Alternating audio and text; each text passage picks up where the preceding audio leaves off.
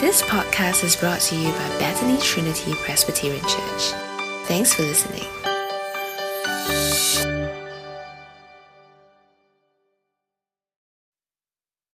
Before Pastor Andrew brings us the sermon for today, may I invite our sister Sophia to read from 1 Peter chapter 3, verse 13 to 18.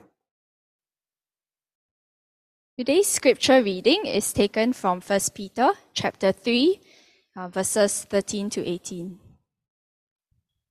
Who is going to harm you if you are eager to do good? But even if you should suffer for what is right, you are blessed. Do not fear their threats. Do not be frightened. But in your hearts, revere Christ as Lord. Always be prepared to give an answer to everyone who asks you to give the reason for the hope that you have.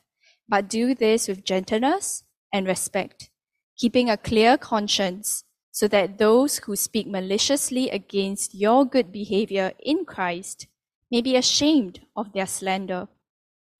For it is better, if it is God's will, to suffer for doing good than for doing evil. For Christ also suffered once for sins, the righteous for the unrighteous, to bring you to God. He was put to death in the body, but made alive in the spirit. This is the word of God. Good afternoon. All right, okay, you're not on Zoom. Great. It's always a joy, privilege to be with God's people when His Word is open. So if you have your Bible, whether it's on phone or physical, can I invite you to turn to 1 Peter 3? 1 Peter 3.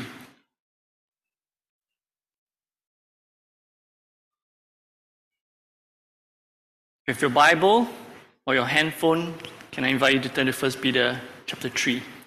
Let's begin by asking God to help us. Oh, Heavenly Father, we thank you that your word is being spoken clearly and faithfully, that your sheep hear your voice. Father, we pray today that we can hear your voice as we look at 1 Peter chapter 3. Father, besides all the noises, the voices around the world, we pray, God, that you help us to actually hear your voice.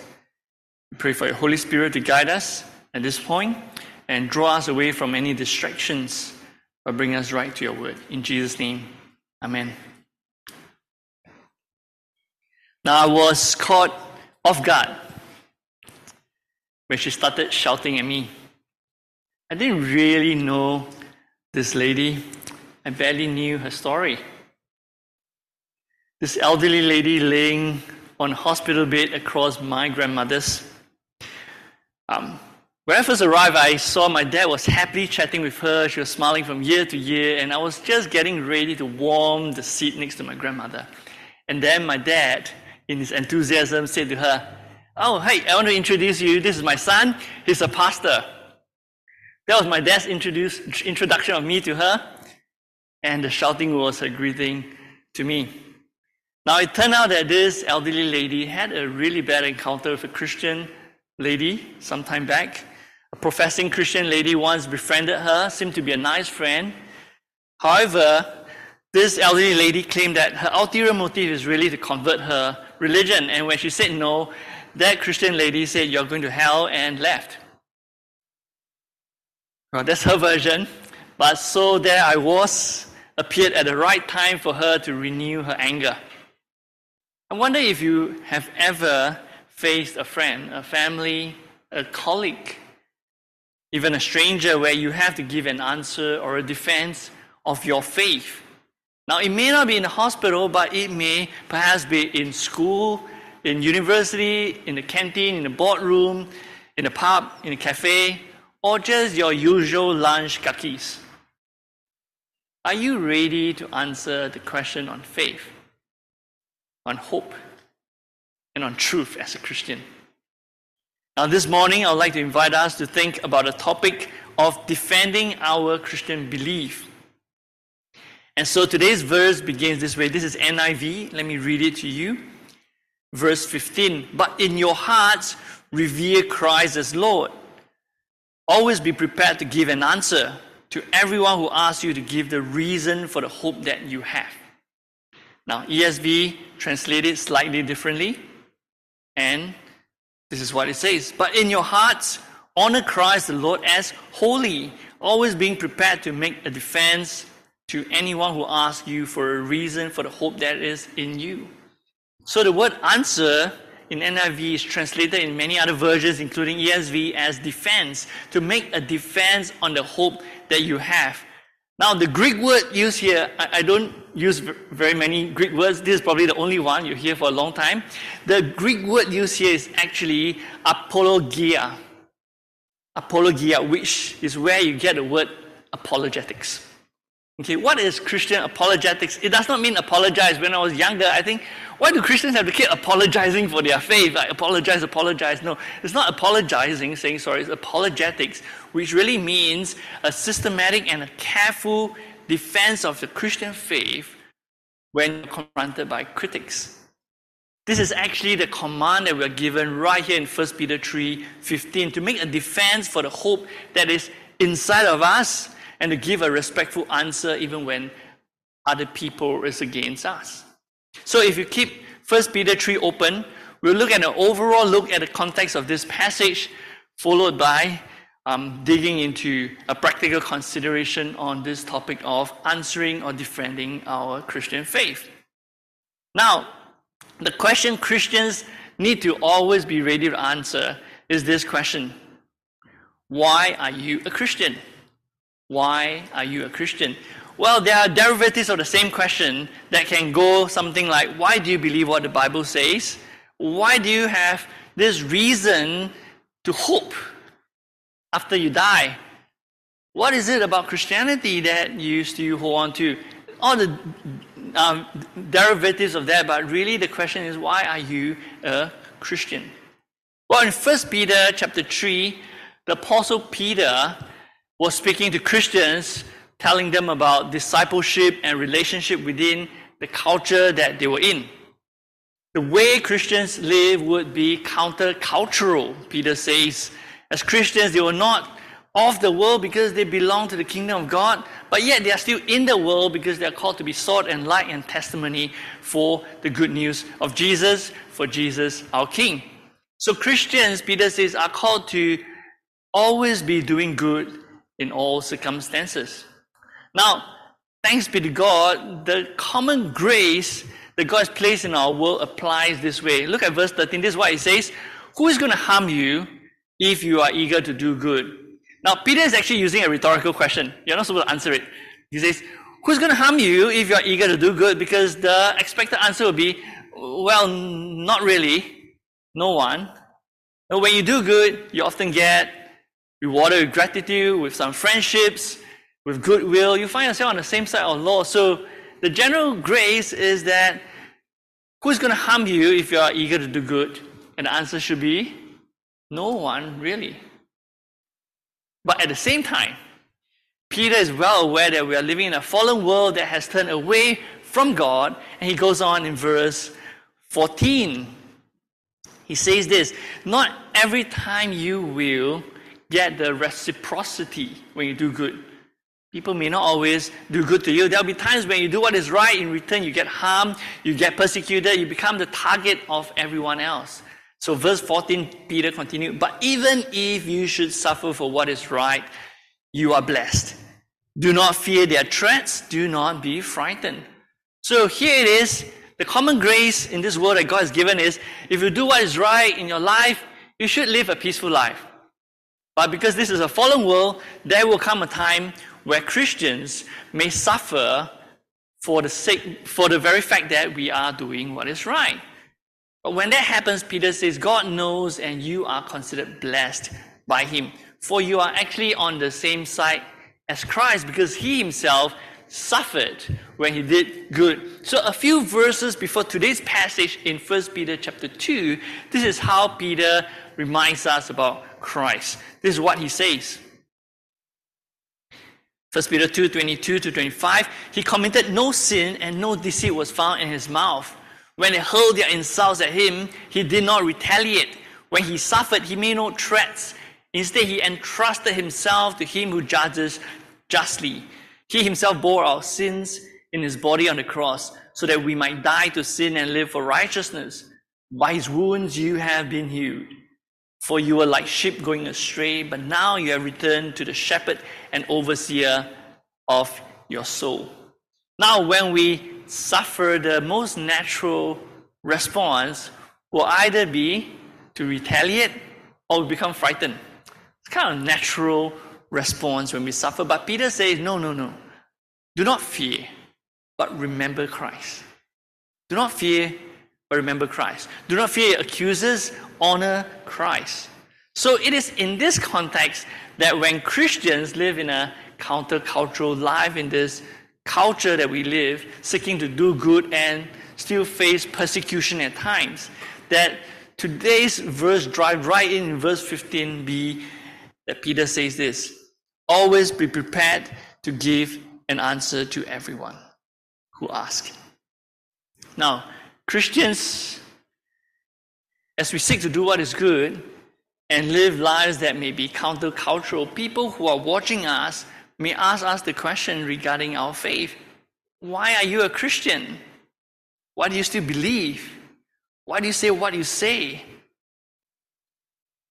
On such occasion, we should be prepared to be active witnesses of Christ before unbelievers who ask questions regarding our Christian beliefs, our Christian teachings, our Christian living, because at the end of the day, they all point to the Christian hope that we are holding on, that Christ is going to return for us. Whether it's a genuine question, an allegation by someone, Peter says, regardless, the Christians should always be ready to explain, to give an apologia, an apologetic, a defense of the Christian faith. We need to do some form of defending and explaining of our faith.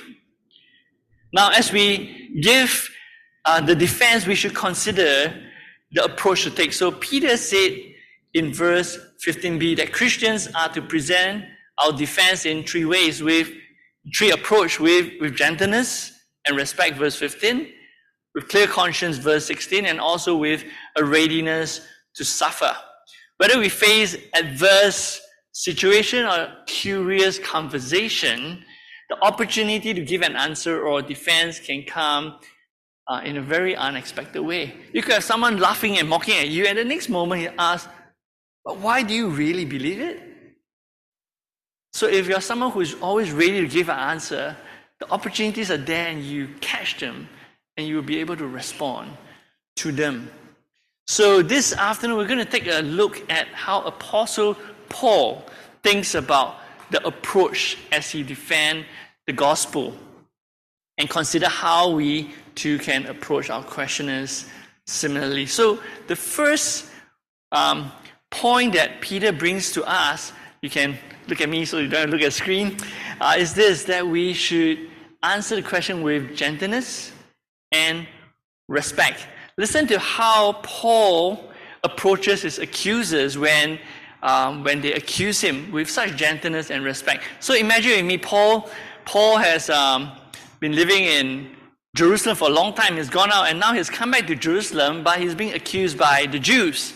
So as he faced the Jews, he is so well versed in arguments, but instead of going straight on to argue, he first respectfully acknowledged the accusers. He tried to find a common ground with them, that we are all fearers of God and we all have zeal for God. So listen to how Paul gives this gentleness and respect. I'm going to read to you from Acts 22 verse 1. He says this: brothers and fathers, listen to my defense. When they heard him speak to them in Aramaic, they became very quiet.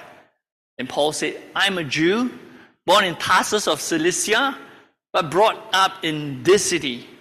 I started under Gamaliel and was thoroughly trained in the law of our ancestors. I was as zealous for God as any of you are today. So he addresses them respectfully as brothers, as fathers. He spoke to them in Aramaic. He identified himself that I'm a Jew. I grew up in this city. This is my city. And I'm zealous for God, just like you are zealous for God. Now, Christian apologetics does not ultimately seek to win an argument. Christian apologetics ultimately seeks to win the person. And so we do not defend the gospel like we would when young couple quarrel, like I want to be the winner of this quarrel. It is to speak in a way so that I can win you over. Now, I was, many years ago, I was on a short-term mission trip up northern Thailand in Chiang Rai. It was out in the mountains. There were a lot of villages. There's no electricity kind of village. So there was this man who was a new Christian. He became a Christian in an animist village where they believe in all kinds of spirits. The tree has spirits, the objects have spirits, the stone has spirits. Spirits are everywhere and they are afraid of spirits. So when this man became a Christian, the only Christian in his village, everyone wanted to kick him out of the village. Because now they're going to be afraid that the spirit's going to be upset with us and it's all this man's fault. And that includes his own family, by the way. Your village, you grew up there. So for this man, if he wants to defend the gospel, he's not going to be concerned about trying to win an argument. He wants to be concerned about the people that he loves who has turned their backs on him because they are afraid. It's not just wanting not to be afraid of these people, but he wants to show them that he's not afraid of the fear they have. And he would be addressing them if he were to defend the gospel, to tell them that you don't have to be afraid of spirits anymore because there is one who is greater than the spirits. Now, if you're speaking to our family, imagine you are in a family that are not Christian, maybe there are a lot of ancestral worshippers. You're the only man, the only son, only child, and you become a Christian and your family gets really mad at you. What you really want to do isn't to argue with them that what I believe is right and you're wrong, but what you really want is to win your family. So you know their concern and you probably would say that, you know what, Dad, Mom, I know you're concerned about filial piety and the Bible is big about filial piety. It's big about filial piety. Even Jesus, when he was on the cross about to die, his last few breaths, he made sure that his mom is taken care of by his most trusted one. John, this is your mother, and this is your son. And as they talk about religion, it says, you know what, Christianity is also big about what happens after we die. I know there's this concern, isn't it, that if I become a Christian, no one's going to burn money, no one's going to burn stuff to me, and there's this codependence between the living and dead. But the Bible is big on that, and it is true. That's why God came down to the dead so that we can be the living. He came to die on the cross so that we can be saved from our sins.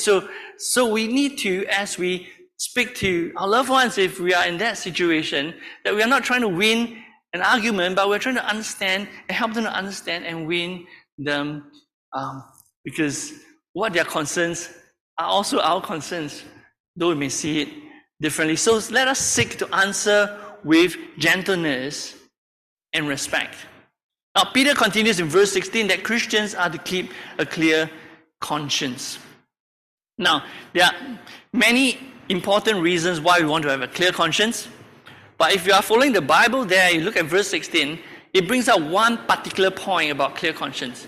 It is so that we can defend against malicious accusation and slander against the Christian or what we believe in. It is to dispel the accuser's hope to shame and slander the Christians. So there is another occasion where Paul, he was forced to defend himself, his faith, and it was his clear conscience that paved the way to dispel the accusations. Because that is also the way where he then declares the hope that he has, that there's going to be one resurrection, but one where there are two groups of people, one who will be saved and the other will face judgment. So look at Acts 24 verse 10 onwards with me. Let me read this to you. This is Paul. When the governor motioned to him to speak, Paul replied, I know that for a number of years you have been a judge over this nation, so I gladly make my defense. You can easily verify that no more than 12 days ago I went up to Jerusalem to worship. My accusers did not find me arguing with anyone at the temple or stirring up a crowd in the synagogues or anywhere else in the city. they cannot prove to you the charges they are now making against me. And then Paul goes on, I have the same hope in God as these men themselves have, that there will be a resurrection of both the righteous and the wicked. So I strive to always keep my conscience clear before God and man. So in a gentle and respectful manner, Paul's clear conscience testifies against the malicious slanders towards him and the gospel he has. And even while he was speaking to a human judge, he says, my conscience is clear, you can check it out, and my conscience is clear not just before you, but before God, because there is still another judgment to come. And so he shared both his own faith and also his hope in the midst of this accusation. Now, when we have clear conscience before God and man, ridicule or slander made on us will turn back on the slanderers. Now, a refusal to gossip when you're in the office, a refusal to gossip and your willingness to respect people and speak kindly to people will be a big deal when someone in your group just start to slander Christians, as those Christians, they're just bigots, no respect, they're intolerant, and then they look at you and they say, maybe not this guy. Somehow they have to pause because they realize that as they make accusation, they can't find that in the group who have Christians, that people know that this is not our experience of Christianity. Someone may even after that ask, hey, you seem like a really nice person. Why do you really believe what you believe? Why do you say those stuff? Like, do you really believe it? And why? And suddenly you realize that they come and they want to hear your answer for the hope that you have in you. Let us keep a clear conscience. Now, the third attitude Peter spoke about was the readiness to suffer even for doing good. Now, this willingness to suffer for good can be so powerful that it testifies to others and that unbelievers may even come to believe in Jesus and saved. Of course, we're not trying to volunteer to suffer for nothing, right? But when suffering comes, how we respond makes a big deal. How do you make the world pause and stop for a moment? It's not by shouting louder and louder because there are enough voices. You make the world pause when they suddenly see someone who is willing to suffer for good and is not grumbling and took it willingly, because that is so counter-cultural. The world pauses. They may or may not agree with you, but they will pause when they see something that just don't look normal. Perhaps they consider Christians are insane, or perhaps they think there is a truth there that the world refuses to see. So again, we see that in Paul's defense in another occasion, and this is from Acts 26:25. I'm not insane, most excellent Festus, Paul replied. What I am saying is true and reasonable. The king is familiar with these things and I can speak freely to him. I'm convinced that none of this has escaped his notice because it was not done in a corner. King Agrippa, do you believe the prophets? I know you do. Then Agrippa said to Paul, do you think that in such a short time you can persuade me to be a Christian? And listen to Paul's reply. He says, short time or long, I pray that not only you, but all who are listening to me today may become what I am, except for these chains that you guys have put on me. You see how amazing Paul's words are, that he holds no bitterness in this suffering, but he says, I pray that you too, king, and everyone else, king or beggars, that you will come to recognize that there is a God. You know what happened in this story? King Agrippa, in the middle of his trial, he just stood out with the rest and said, we really should let this guy go if he hadn't appealed to Caesar. How amazing it is that it is the imprisoned that brings light to those who seem to be free. No, we may not land ourselves in prisons in our culture. We've got really good government. We have got a good place at the moment. But we might still experience certain ridicule or exclusion from certain circles. You might even have lost a promotion or opportunities just because you spoke up at an occasion where it would be easier for you to just keep quiet. that we spoke out just because we know our hope as a Christian. But as these sufferings or struggles comes along, you may be surprised unexpectedly that someone may just come and have that one occasion for gospel conversation where someone may come and say, hey, Andrew, hey, Sean, or whoever, why do you say those things? You didn't have to, you just keep quiet and everything will be great. And now you lost your promotion, now you lost your friends. And that is that one opportunity where you can answer that question, why are you a Christian? That's really that question, why do you speak up?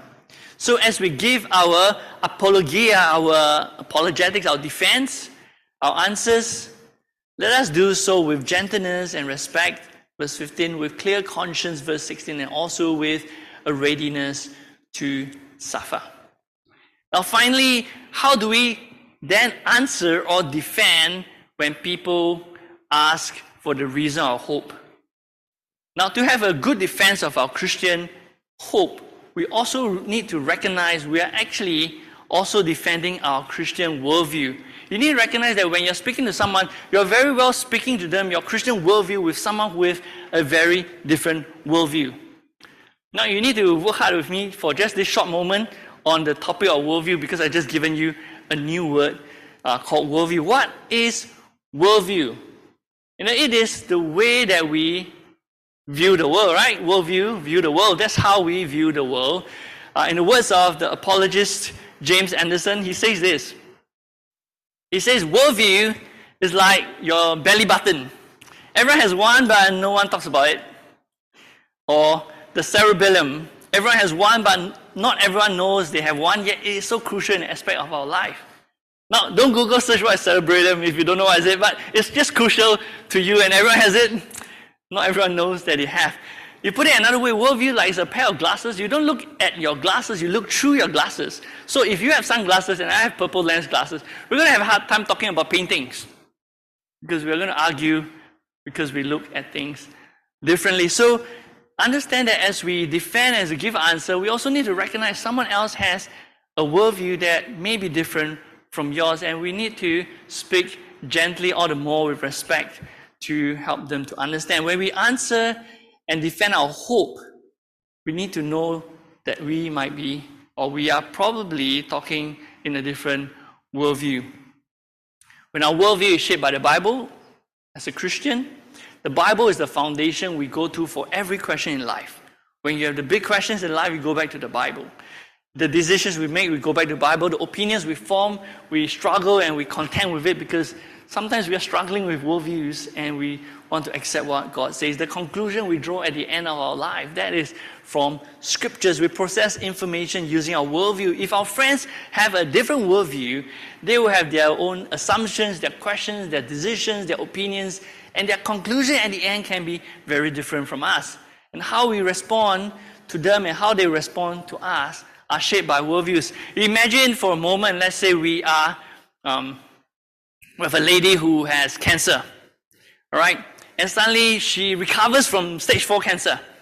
And her church, who has been praying for her, will be praising God and says, hallelujah, God has done a miracle. Thanks be to God. Her atheist friend will say, well, good on you. Maybe the doctor got it wrong in the first place. Maybe there was some medical thing that has happened that we just haven't figured out. In 100 years now, you realize it is so obvious. Maybe not now, it's going to happen, but you know what? Good on you. Guess what has happened? We just have two worldviews striking at each other. So, apologetics is where we make a defense for the hope in us while positively bringing two different worldviews and try to explain why Scripture is still coherent and is still true, and why Jesus still is the only hope. And as we engage with worldview, we see when we're a worldview, not all worldviews are the same. Some are more incoherent than others. But there's only one worldview that is coherent and consistent throughout, and is true. Now, when Paul was with the Jews, he breached his defense using a common ground.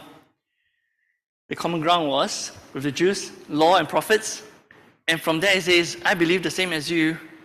But this is the interpretation, he got it wrong, and he hits right on that. At the end of the day, you have to realize that Jesus is the fulfillment of God. But when he was in Athens, which are all Gentiles, you go on law and they have no idea about the law. But he looks around, he realizes these people are religious. They believe in the divine. They have all kinds of gods everywhere. Even this little one, that's the God of unknown, just in case I miss out someone, you can stick your own name of the God you want. And Paul goes to them and says, you believe in divine? So do I. But let me tell you something you do not know. That while you are searching for the divine and reaching out to him, there is one, only one, who comes down and search for you and has found you. If you use it in a modern day, like Paul is here, it might sound different. It might sound like this, that all the other religions tell you or call you to seek harder and find him. But Christianity tells you that God has come down to find you because you can't. Or if you are in GBHQ, invite your friends, says, God is like this. Imagine you're a father, now at second floor, and just now there's morning tea down there. God is not the father who stands at the top of second floor and shouts at the toddler, hey, try harder, come on, you can do it. Come on, don't roll down, don't break your head, come, keep trying. God is the one, the father who will run down the steps, skip the steps, run down to catch the little toddler, rub the wound that's there, kiss the wound at the level of the kid, and say, I'm here. Or Paul used it in the right way in our context. This is how he might have said if he's at GBHQ. Maybe not, but this is my shot at how Paul might have responded. So we need to recognize in our defense about the hope we have, we are to speak to someone else with wisdom, recognizing that they may have a very different worldview. But at the same time, we should explain our hope clearly according to the way that the Bible says, that our hope is historical. It is true. This is how Peter said in the second letter, 2 Peter 1:16, which we read just now in our responsive reading. 2 Peter 1. Oh no, this is the one that was being read for us. 2 Peter 1:16. For we did not follow cleverly devised stories when we told you about the coming of our Lord Jesus Christ in power, but we were eyewitnesses of his majesty. This is what Peter says in his other letter. He says, our hope is not one that is based on laboratory tests, it's not based on philosophies. It is based on God's promise in history from the beginning, and it is something that's fulfilled right in history. When Jesus came, he lived, he really died, he was really buried, he was really rose from the dead. There were historical witnesses, and he ascended. And so our hope is and certain that he will return for us, because that is exactly how God said it, and that's exactly how he has been doing it historically. It's no philosophy, it's not theory, it is truth. That's why God comes to us. So as we share our answers and defend, we always go back to the Bible and always in the person of Jesus. As Paul says that the answer is reasonable, is historical, and is objectively true. And even after we've given our defense on the hope in us, there's this one thing that as Christians we do need to know. We need to recognize that at the end of the day, it is God's divine Holy Spirit who will convert someone and to become a Christian. Because you imagine what is really happening when you're defending and when I'm defending our hope in our faith. We are not just merely dealing with rational stuff and logic. What we are saying to the other man or woman is that this is to tell you, or the gospel is telling you, that the one sitting on the throne is no longer you, it should be God. And it is a worldview clash where that person must be willing to say, all right, I'm going to give this throne in my heart, in the center of my worldview, in my life, back to God. Jesus is going to sit there and I'm going to listen to him. When someone wants to become a Christian, it is not a mere intellectual argument, but it's a surrendering of the whole life. And so as we give our defense, because that's our duty and that's our responsibility, it is God's responsibility at the end for that person to come back to him. So we can give our defense, we can pray, and we trust the Holy Spirit to do his work. Because it's too big for us to change a person's worldview and to exchange the person who's sitting on the throne. but God can, and He has done to many of us. So our responsibility is to be ready to share the gospel of Jesus, because Scripture says faith comes from hearing the message, and the message is heard through the word of Christ, Romans 10:17. And we leave the conversion to the work of God's Spirit. May God help us, may the Lord help us to hear the question even in the most unexpected circumstances, and be ready to be gentle, respectful, clear conscience, and even willing to suffer as we share and defend the hope that we have. Now back to the hospital with the elderly lady. I still didn't know her name, and she didn't know mine, but she had no trouble shouting at me because I was introduced as a pastor, a Christian. Now, it was a moment with 100 emotions for me, because I was pretty embarrassed. 6 old ladies staring at me. 5, only one of them were really kind. My grandmother was on my right side. Everyone was just staring at me. What's happening? The visitors were like, what's the commotion? The nurses were like, what's up? What's this guy, increasing the heart rate, the blood pressure of this poor old lady? And I was there, I barely spoke anything. So that was pretty embarrassing.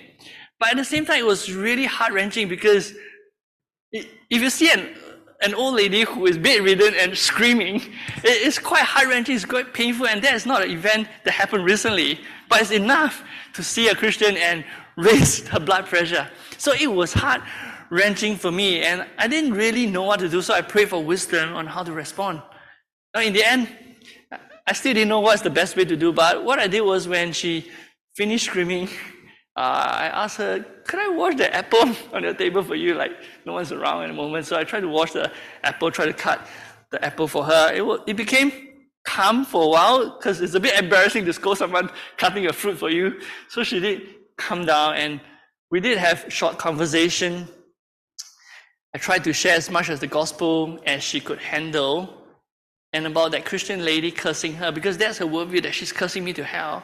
I said, maybe for her, she's just concerned about you enough to say those things that people normally don't want to be talking about. Yeah, so there might be a clash in understanding what actually happened. And it's been years. I don't know what happened to the elderly lady. Pray that she will hear the gospel again in a better place, with a better person. But it reminded me the command Peter gave in today's passage, that we must always be ready with the answer, but with gentleness and respect for them. So may the Lord help us to be more and more prepared each day. We may feel unprepared, but may the Lord help us to be a bit more prepared tomorrow and the day after and the day after, to make a defense to anyone who asks for a reason for the hope that's in us, but yet do it with such gentleness and respect, with clear conscience, and even the willingness to suffer, because that's a pause for the world to see what's up. May the Lord help us. And so we close with the last verse from today's passage. And this is a great encouragement and reminder for us in verse 18. For Christ also suffered once for sins, the righteous for the unrighteous, to bring us to God. He was put to death in the body, but made alive in the spirit. This is the reason why Christians would be willing to suffer for doing good, and yet hold on to sharing the answers, because that's what Christ did for us, that lands us back with God. Let's pray. Dear Heavenly Father, we thank you. We thank you that Christ suffered for us so that we can come back to you. Father, help us in our journey in life to be prepared to give an answer for our hope, even in the most unexpected circumstances. It could be a curious conversation, it could be a heated up accusation. But Father, grant us your spirit and wisdom to proclaim the good news and to give the answer and the defense for the hope that we have. And Father, we pray and trust in your Holy Spirit to do the work at your timing, where one that we speak to may give up the throne in their hearts and give it to Jesus. All this we pray in the name of Jesus for your glory. Amen. Thank you, Pastor Andrew, for sharing with us what it means to defend the hope we have. Andrew has prepared 2 questions for us to reflect and to discuss. The first question is, how often do we consider or understand the worldviews of the people we talk to? Second question, how can we speak with gentleness and respect while remaining faithful to the gospel message? But to allow time for Holy Communion, we will not be going into a breakout time. Please take a picture of these questions and discuss over lunch or over the week. Think about these questions. Thanks for listening to this podcast brought to you by Bethany Trinity Presbyterian Church. For more information, visit us online at busypc.sg.